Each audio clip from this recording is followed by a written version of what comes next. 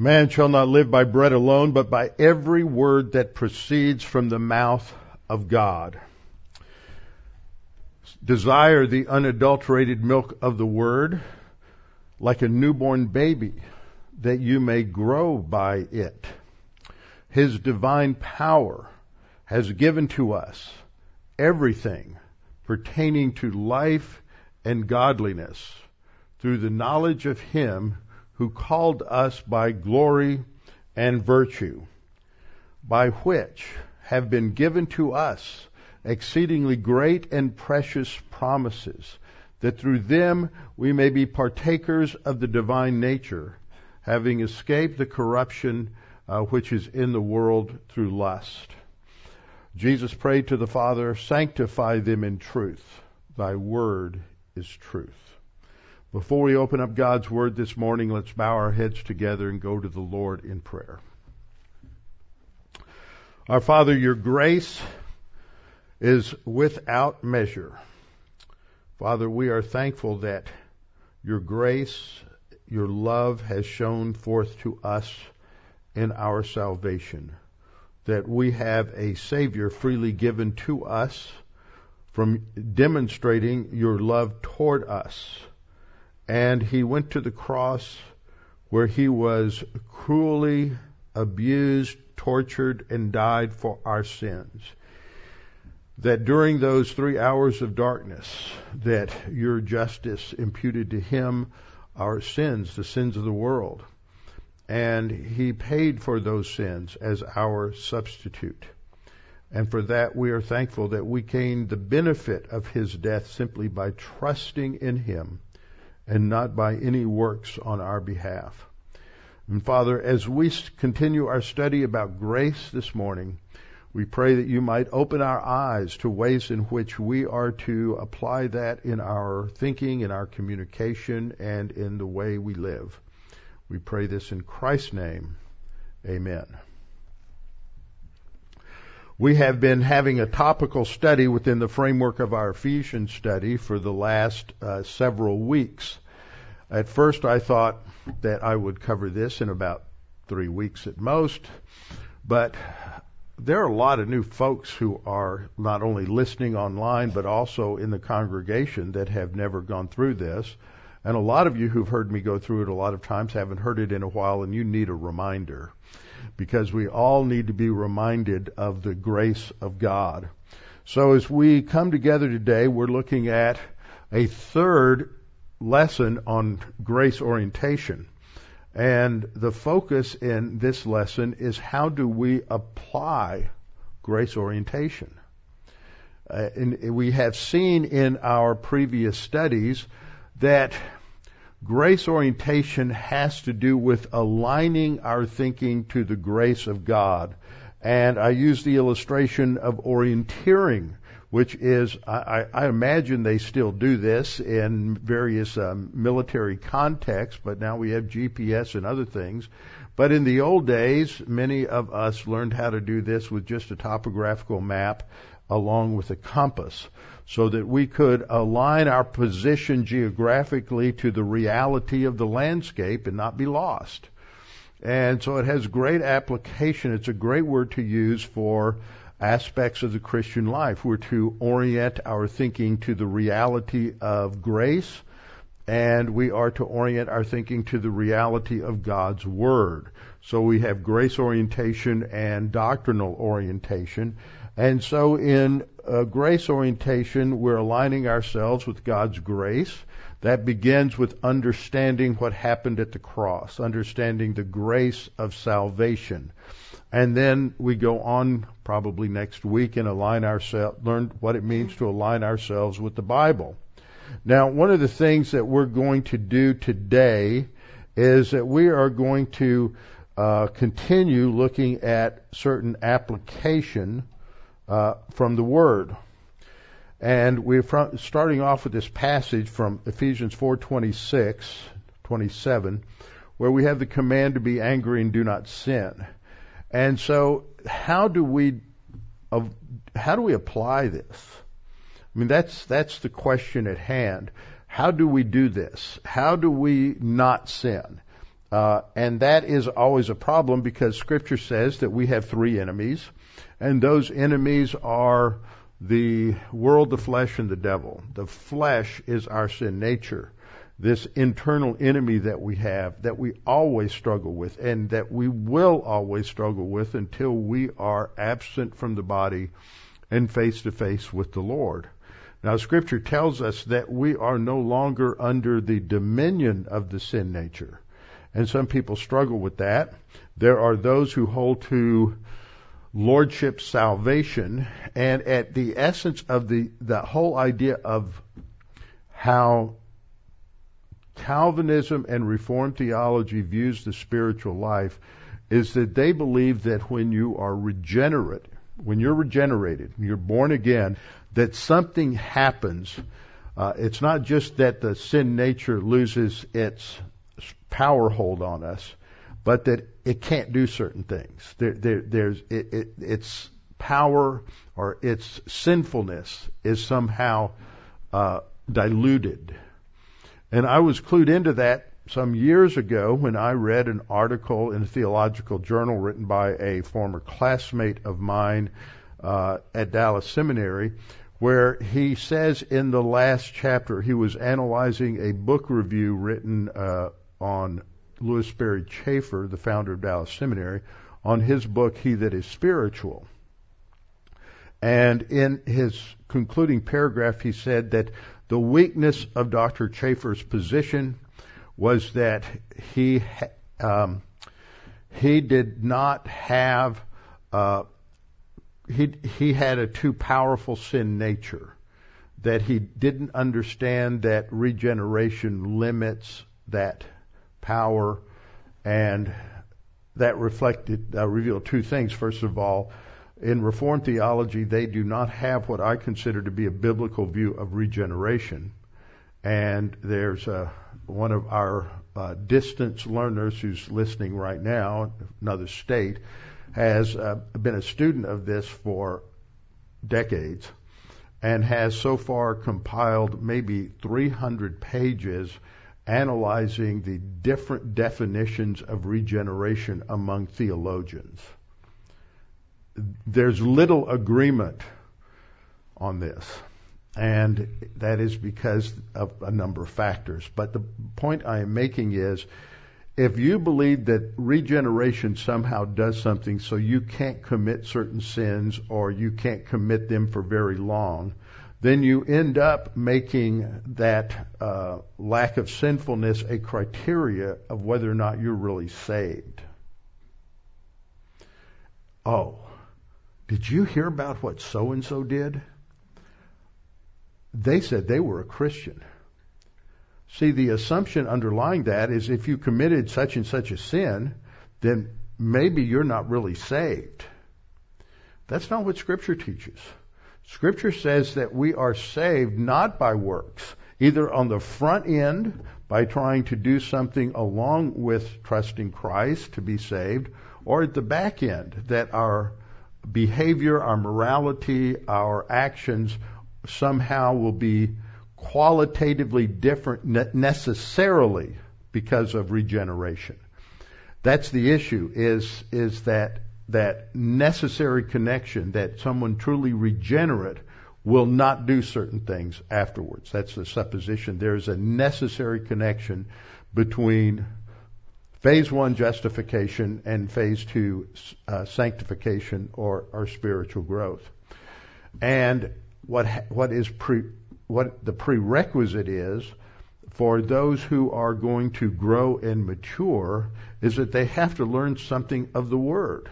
They are to desire the unadulterated milk of the Word like a newborn baby. Does that sound familiar? If they don't get it, if they don't get fed, then there's no growth.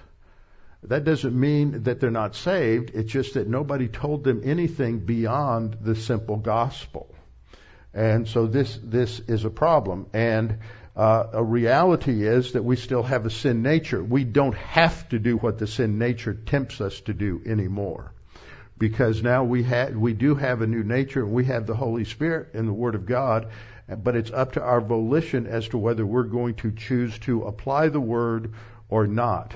And we can decide that, well, I'm glad I'm going to heaven, and I'm just going to abuse the grace of God and live according to my own desires, but I'll still be in heaven. So as we've looked at this, we've looked at the fact that anger is a gateway sin to a lot of other sins. Part of the problem in having the kind of theology that one has in Lordship salvation is you often have an anemic view of sin. And these are just a few of the sins that are triggered if we give into the anger that comes up within our soul. You have mental attitude sins of bitterness and jealousy and resentment, and you can think about revenge, and that can lead to sins of the tongue, abusive speech, gossip, slander, innuendo. We can have emotional sins that also are triggered by anger, and then that can lead to physical overt sins. Many things happen because of a failure to understand the grace of God in salvation and what happens. And we fail to grow and learn how to control our sin nature and how not to sin. And it always comes down to our volition. This is why we have so many passages like the one I've been quoting in Deuteronomy 30:19, that we have a choice between life and death. If we follow the sin nature, it leads to carnal death, or we're separated from God in terms of fellowship, and we're living like a spiritually dead unbeliever. That if you understand Romans 6:33 on that the wages of sin is death. That's often quoted. I quoted the wrong verse. That when you look at, I quoted the wrong verse reference. When you have the wages of sin is death there in Romans 6, that's in the context of the spiritual life.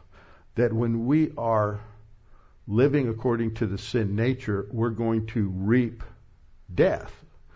Not spiritual death, because we've been made alive again in Christ, but we're going to live like a spiritually dead person.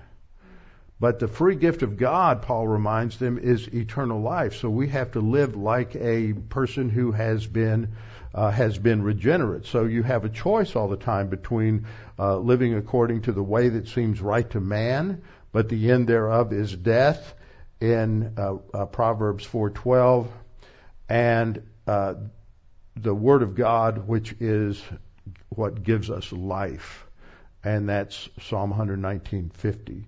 So it's always that choice between Romans 6:23 and learning to walk in light and not reap the wages of sin.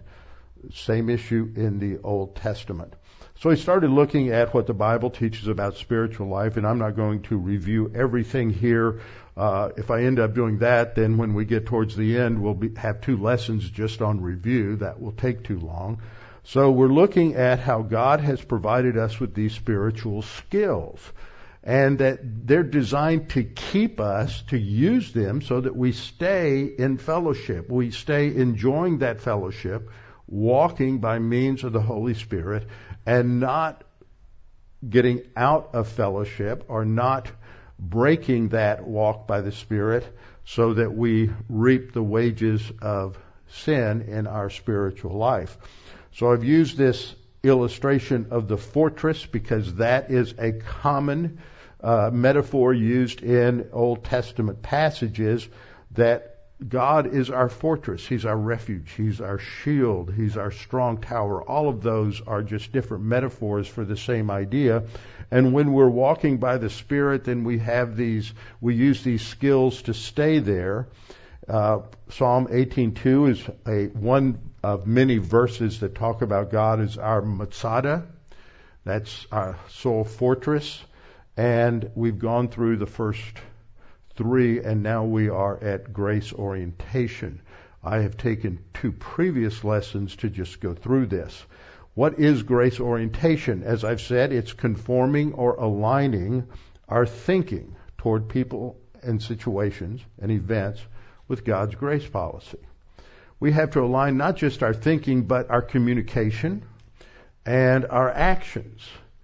It involves our thinking, but it really starts with thinking. If we're not thinking according to grace, then we're going to be in serious trouble. We're going to fail right away.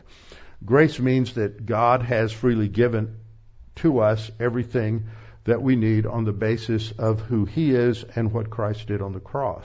We have to start there. The cross is the pattern.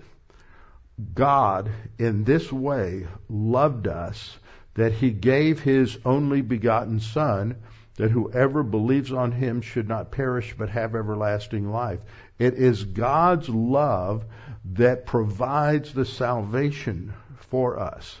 Grace is a function of God's love. That word that I refer to many times in the Old Testament, especially in the Psalms, sometimes it's translated love, sometimes it's translated loving kindness, sometimes it is translated God's faithful love, is chesed, but it relates to God's faithfulness to who He is and to His covenant, and that He is going to do that which is best for us based on His integrity and on His righteousness.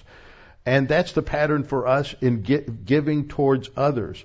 But it involves humility, as we have seen. We took a long look at this last week in 2 Corinthians 12 with the Apostle Paul, that he had been given so many revelations, the Lord had given him so much, that the Lord also gave him a thorn in the flesh, which is designed as a permission for a demon to raise up opposition and persecution for Paul, because if you're one of the greatest minds that ever lived, the temptation towards arrogance is profound.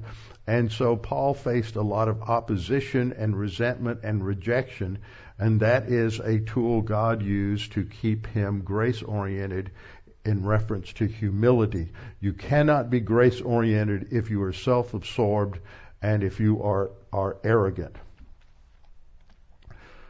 Fourth, grace means that God has already freely given to us everything we need.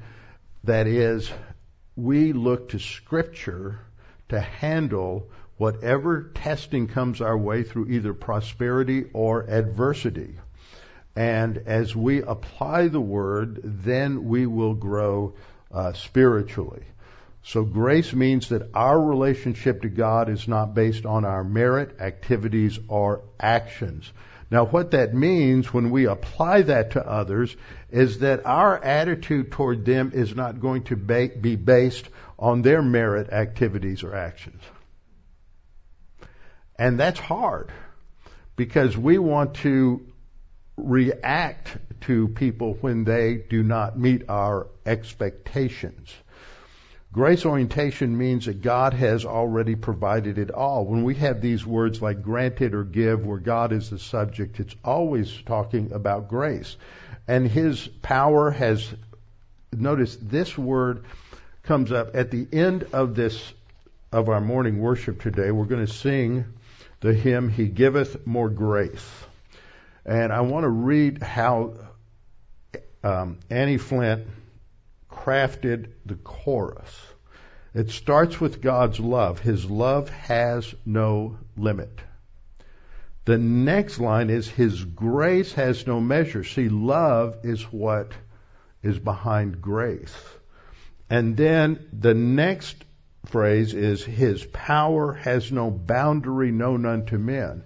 It is God's omnipotence that is behind what He can provide for grace. And because He can do all things related to what He desires to do, He brings that about. And that comes right out of this scripture. His power has given us everything pertaining to life and godliness.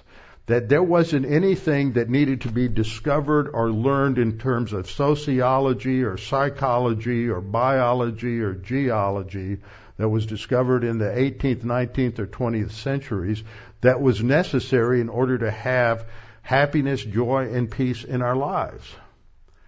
Because if that was necessary, then the Word of God is not sufficient. That Christians had to wait 16 or 1700 years before they could solve problems. Maybe they had to wait until they got Prozac. Someone once said to me, Prozac, once I was on Prozac, I could walk by the Spirit. You have to really understand that. We have a culture that is so psychologized. It's been called by some church historians as the therapeutic age. We interpret, because our culture is so psychologized, we tend to interpret Scripture within the grid of modern psychotherapy, which is so wrong. Okay? If you can't do it without modern psychotherapy, then what you're saying is that God didn't give us enough. And that's one of the reasons I went to 2 Corinthians 12 last week. So He has granted to us everything pertaining to life and godliness. It's through the true knowledge and through His precious and magnificent promises. So He's seen that there's grace before salvation, which is common grace. There's grace at salvation, which is the sufficiency of the cross. We can't add anything to what Christ did on the cross. And then there is grace after salvation, which is the sufficiency of the Scripture and the sufficiency of grace. We are to grow by means of the grace and the knowledge of our Lord Jesus Christ. And so as we studied last time in 2 Corinthians 12, 9, in the context, Paul has prayed 3 times that God would remove this thorn.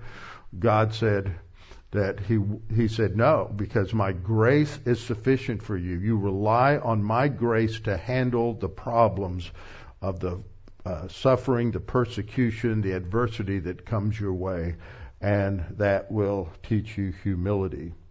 So we are exhorted by passages like 2 Timothy 2:1 to be strong in the grace. We're to be strong. Literally, it indicates means. By means of grace. You exercise spiritual strength by means of grace. See, that's grace orientation as a skill to solve the problems and challenges that come your way in life. It's application. Same thing with grace. By growing in grace and knowledge, you grow by means of grace and knowledge.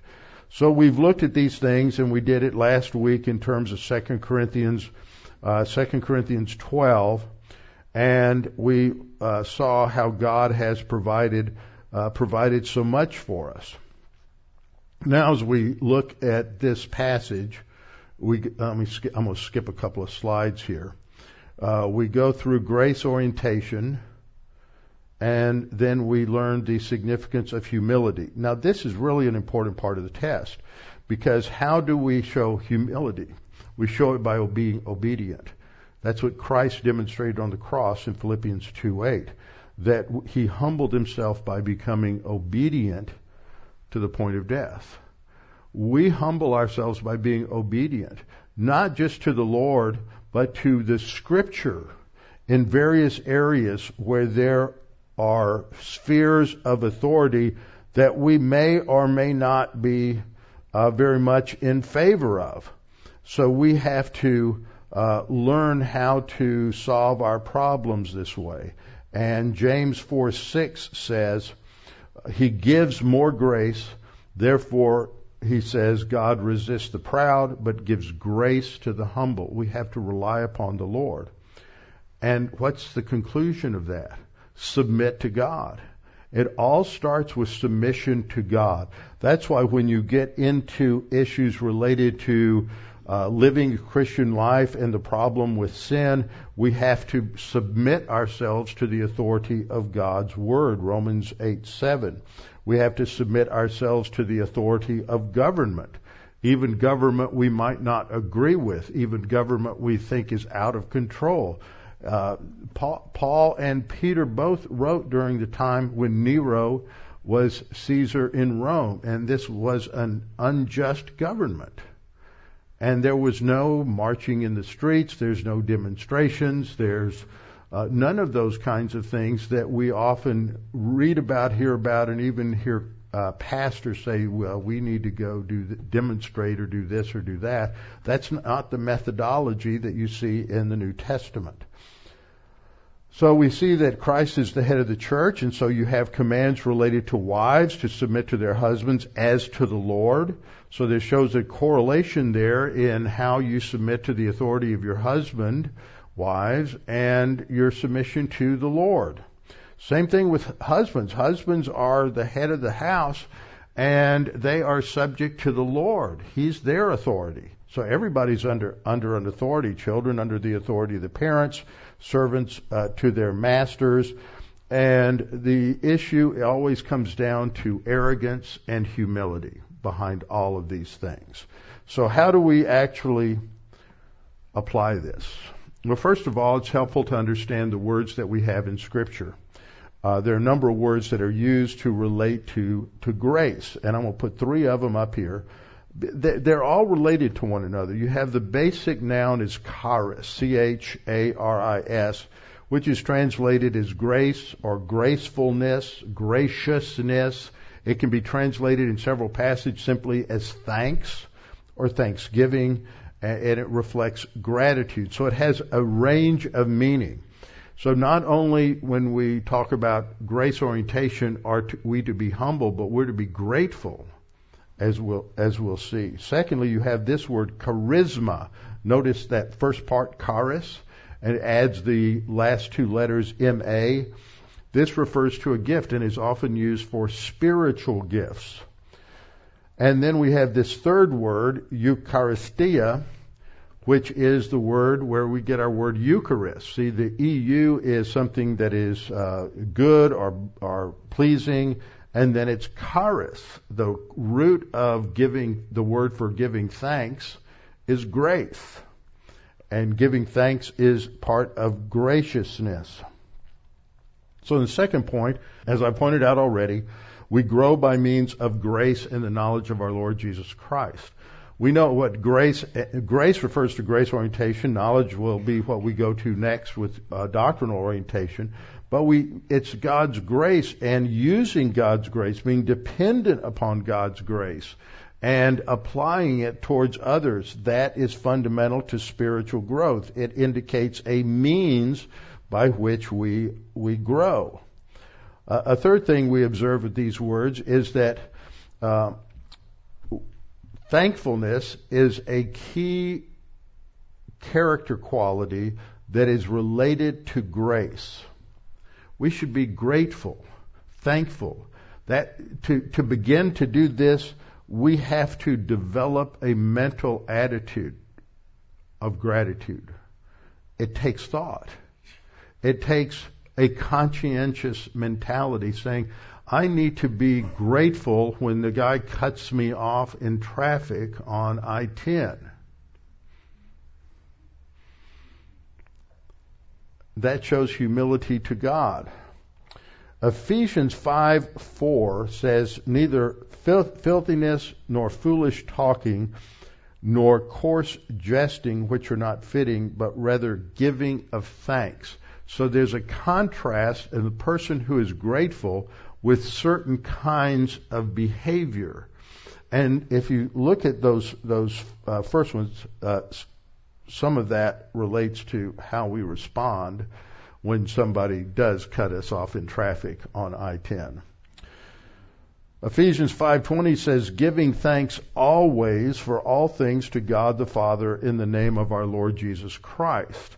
So it's not only being thankful for all things, but it's we are to give, as we'll see in the passage in 1 Thessalonians 5, it's giving thanks in all things. But Colossians 3:17 says, whatever we do in word or deed, do all in the name of the Lord Jesus, giving thanks to God the Father through Him. So we are to develop this conscientious thought process that from the time we wake up in the morning, how am I going to approach the day with thankfulness? And putting a shift into our thinking so that we are grateful for what may happen that wasn't planned, that is the opposite of what was planned, and being thankful to God for what He is providing and learning to depend on Him in that way. One starting point in this is to understand our position in Christ. We stand in grace, Scripture says. We've made a big deal about our position in Christ in this Ephesians 4 passage. When we are placed into Christ, we're placed in the new man. We have a new identity, a new legal position before God. We are part of the family of God in the church age. Christ is the head of the church, and Christ is the one who is our authority. We stand, that's talking about our position in Christ. We stand in grace. We're there because of God's grace. So who we are in Christ, this new identity, is shaped by grace. We need to think that through in terms of our thoughts, in terms of our speech, in terms of our actions. Romans 5:2 says that through whom, that is through Christ, also we have access by faith into this grace in which we stand. Along with that, 1 Peter says in 1 Peter 5:12 that he has written this letter by Silvanus, that's the Latin form of Silas, our faithful brother, as I consider him. I've written to you briefly, exhorting and testifying that this, that is what he has said in 1 Peter, this is the true grace of God in which you stand. Okay, so we stand in grace. That's our identity. So what we have to do is learn how to live, think, talk like we're standing in grace. A fifth point is that this standing took place when we first trusted in Christ as Savior. So from the minute, that's when we are regenerated, when we are identified with Christ in His death, burial, and resurrection, that's the baptism by the Holy Spirit, we are placed into Christ. We are in His body. So that's our whole starting point. And when we look at Romans 5:15, Paul says, but the free gift, now that's the word charisma. We'll look at that later, but you have the word charisma there, which is unusual because it's usually it relates to spiritual gifts, but here it's related to the gift of eternal life. But the free gift is not like the offense. For if by the one man's offense many died, much more the grace of God and the gift by the grace of the one man, Jesus Christ, abounded to many. That's the gift of eternal life, our new position in Christ. And then 2 verses later, he talks about the abundance of grace. He says, if by the one man's offense death reigned through the one, much more those who receive the abundance of grace and the gift of righteousness will reign, future tense, in life through Jesus Christ. So it's preparing us for the future. We have to learn to be grace-oriented now, because that directly correlates to what position we may have when Jesus Christ comes back, and we as part of the body will rule and reign with Him. We're preparing ourselves for that future time. Developing our capacity for grace includes graciousness in how we live our lives today. Sixth point, Jesus Christ is the pattern we are to follow. So we have a model. We are to look at Jesus. That's part of our occupation with Christ, Hebrews 12:2. In 2 Corinthians 8:9, Paul said, for you know the grace of our Lord Jesus Christ, though He was rich, yet for your sakes He became poor, that you through His poverty might become rich. See, Jesus did that because He was humbled Himself, and was obedient to the point of the cross. So, as such, He is the one who demonstrates what grace orientation really is. And the seventh point, our worship of God is directly related to grace orientation. It's in response to God's grace, and it should be part of our mindset, our mental attitude, when we sing. Did you think of that before? Well, this is clearly stated in Scripture. Colossians 3:16. which is talking about the flip side of the coin of being filled by means of the Spirit. We are to let the word of Christ richly dwell within us. In Ephesians 5:19 and following, you have the same results of being filled by the Spirit as you do in Colossians 3:16 and following, and letting the word of Christ dwell within you. Let the word of Christ dwell in you richly in all wisdom. And then you have these participles, so I think they're describing what wise living is. It's by teaching and admonishing one another in psalms and hymns and spiritual songs. So that gives you the one criteria for what kind of things we should sing. We should sing things that teach us something, that teach one another something, or admonish one another. And as I said in our closing hymn, when we get there and we're seeing He giveth more grace, this is taken from two passages. It's taken from 2 Corinthians chapter 12, which we looked at last week in the sufficiency of God's grace, and it's taken from Philippians, I think it was 4:19, that God provides us all of our needs through His riches in glory in Christ Jesus. And that's part of the background for understanding what she's written. And I'll tell you a little bit about her before we sing that. So we are to teach and admonish one another, which you can do with the words of a good hymn like this. And then it says we are singing with grace in our hearts. Hearts doesn't refer to our emotion, it refers to our mindset. That when we sing, we are to sing with grace in our hearts to the Lord. So that's part of grace orientation, is it impacts how we sing and that we sing. Some people don't want to sing, they just sit there and mouth the words or whatever. I don't think that's biblical. Okay, 8. Grace orientation is the means we grow spiritually to develop our spiritual gift to serve others.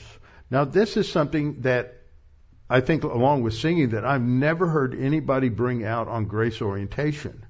But this is right there in the Scripture, that we are to grow spiritually by grace, and that means developing the capacity to utilize our spiritual gift. You don't even have to know what it is. It will manifest itself as you grow spiritually.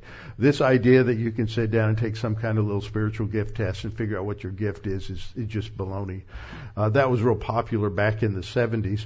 But it's like when you were growing up and you got into your adolescent years, by then you had discovered that you had certain talents or abilities, whether they were physical, whether they were mental, but they developed, and you realized you liked doing certain things and you enjoyed doing certain things, and those were areas that you could utilize to impact a future career or whatever you did with work, whatever, some things like that. Some of us discovered things we didn't have, but you may grow up and if you're a boy, I'd look around and I'd see a lot of friends of mine, and they just love working with cars. They were just really into all of the mechanics and everything, take everything apart, put everything back together again. And, that's just a real engineering gene. My dad was the chief engineer at Tenneco when he retired, and I didn't get that gene. I would get the Mr. Machine, figure it out, and it didn't interest me anymore, and I would go read a book. So that was me. But we discovered that my giftedness was in different areas, in teaching and communication. Grace orientation means we develop these things. The word charisma, which is used for spiritual gifts, is used 17 times in the epistles, which is interesting, but it's not used at all in the Gospels. In Paul, it's used 8 times in the Corinthian epistles. Why? Because they're all confused on the spiritual gifts. But it's not really used anywhere else by Paul. Mostly it's used just to refer to the spiritual gifts in those passages.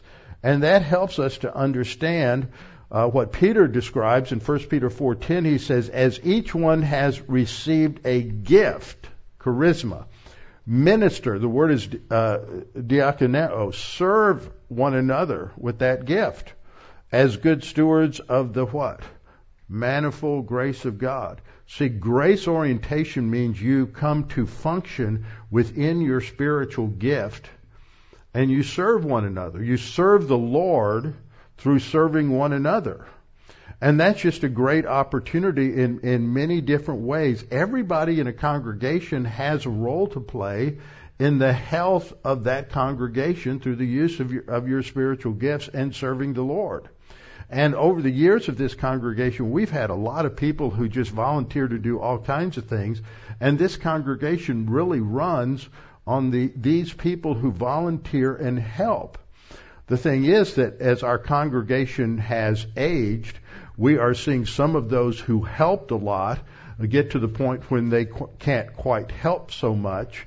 And so those who are younger and newer to the congregation need to volunteer and be part of that. And that's just the progress of the growth of any Christian organization. So part of grace orientation is developing your spiritual gift and serving one another within the congregation. Hebrews 12:28 says, "Therefore, since we are receiving a kingdom," looking forward to when we are with the Lord Jesus Christ in the kingdom, "since we are receiving a kingdom which cannot be shaken, let us have grace by which we may serve God acceptably." Isn't that interesting? Part of grace orientation is maturing in your spiritual life to use your spiritual gift to serve the Lord within the congregation.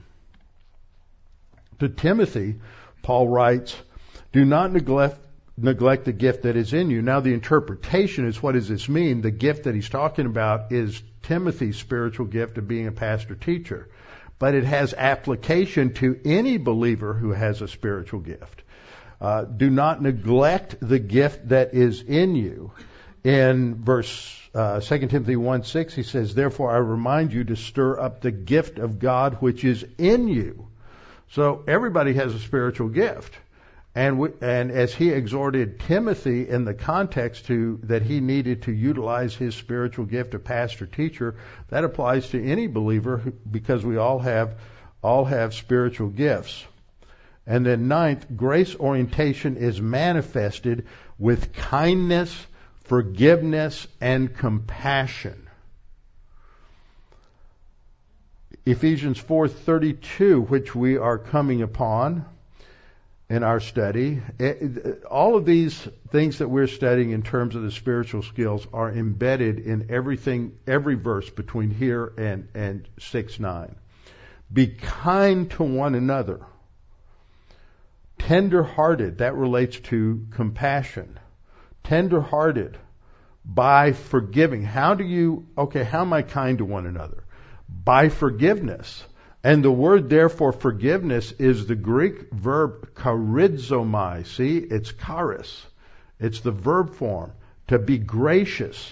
And that word charizomai is used for forgiving debts, and it's used for forgiving people for that which they may have done against us. Be kind to one another, tender-hearted. How do we do that? It's an instrumental participle. By forgiving one another. What's the standard? Even as God in Christ forgave you. How did Christ forgive you? We did all kinds of things, didn't we? We violated God's standards left and right. We have all done things that we don't want anybody to ever know about. But God in Christ forgave us of all of those things. What did he say on the cross? To those who were crucifying him, "Father, forgive them because they don't know what they're doing." That's grace orientation. That's our example. And see, we have a chapter break there, which is unfortunate because Ephesians 5:1 continues the thought. It's therefore, the command is be kind to one another, tenderhearted by forgiving one another. Therefore, and the standard is as God in Christ forgave you, therefore be imitators of God as dear children. Imitating what? Imitating forgiveness. And walk in love. See, 5:1 is the first part of the sentence. Be imitators of God as dear children and walk in love. Grace orientation is a manifestation of our understanding of God's love for us. And walk in love as Christ also has loved us and given himself for us. Why did he do that? So we could be forgiven of sins. See, forgiveness is a fundamental expression of grace orientation. So as we go through this, we also recognize the emphasis on compassion, and this is external actions. 1 Peter 3:8 says, "Finally, all of you be of one mind, having compassion for one another, love as brothers, be tender-hearted, and be courteous." Drive through any grocery store parking lot in this city, and you will discover that courtesy leaves the vehicle when they enter the parking lot. You can find out how grace-oriented you are by how you handle things in a parking lot. I think that's a whole new doctrine. But that's what's our mindset? That's something we have to conscientiously think about. So what we have seen this morning is that the application of grace orientation is predicated on the pattern of Jesus Christ and his provision of forgiveness for us, the way he has forgiven others, and that is to be the way in which we think and speak and live. That's what this is all about. We have to understand what grace is in order to implement it. We have to think conscientiously about the way in which we think about our lives and the issues in our lives and how we should apply grace to others. Remember, it means they don't deserve it. How many of us have a asterisk at the end of certain sentences, and there's a hidden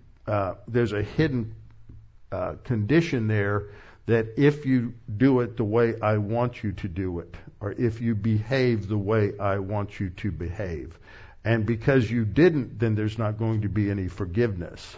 But that's not how God handles things. We are to be Christ-like in the way we do things and understand how God forgave us.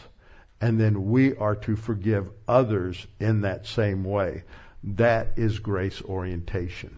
So we'll continue next time, move forward to what it means to align our thinking to the Word of God, doctrinal orientation. Father, we thank you for this opportunity to study these things, to reflect upon your goodness and your grace toward us, that we did not deserve anything. There was nothing that compelled you by necessity to provide salvation. But it was your love who provided it. Not because of who we are, but because of your righteousness, your justice, and your love. That dynamic within your person provided for us. And we are so thankful. And yet, as we receive freely your grace in our lives, we are to turn around and demonstrate that as living examples of your grace in the way we deal with others, that we may be a light in the midst of a wicked and perverse generation. So, Father, we pray that you would help us to think through these things. And, Father, we pray that if there's anyone here who has never trusted Christ as Savior, has never been sure of their salvation, never known what was required in order to go to heaven, all that is needed, Scripture says, is to believe that Jesus Christ is who he said he was, this eternal Son of God, and that he went to the cross, and because he was the Son of God, he was able to die as our substitute, to die in our place, to take the penalty of sin upon himself during those 3 hours of darkness on the cross. And because there he became sin for us, not a sinner, but became sin for us, took on our penalty, we can receive your righteousness by faith in him. It is a free gift. And for that, Father, we pray that you would open the hearts and minds of people to hear this, that they might come to understand that gospel truth. And we pray this in Christ's name. Amen.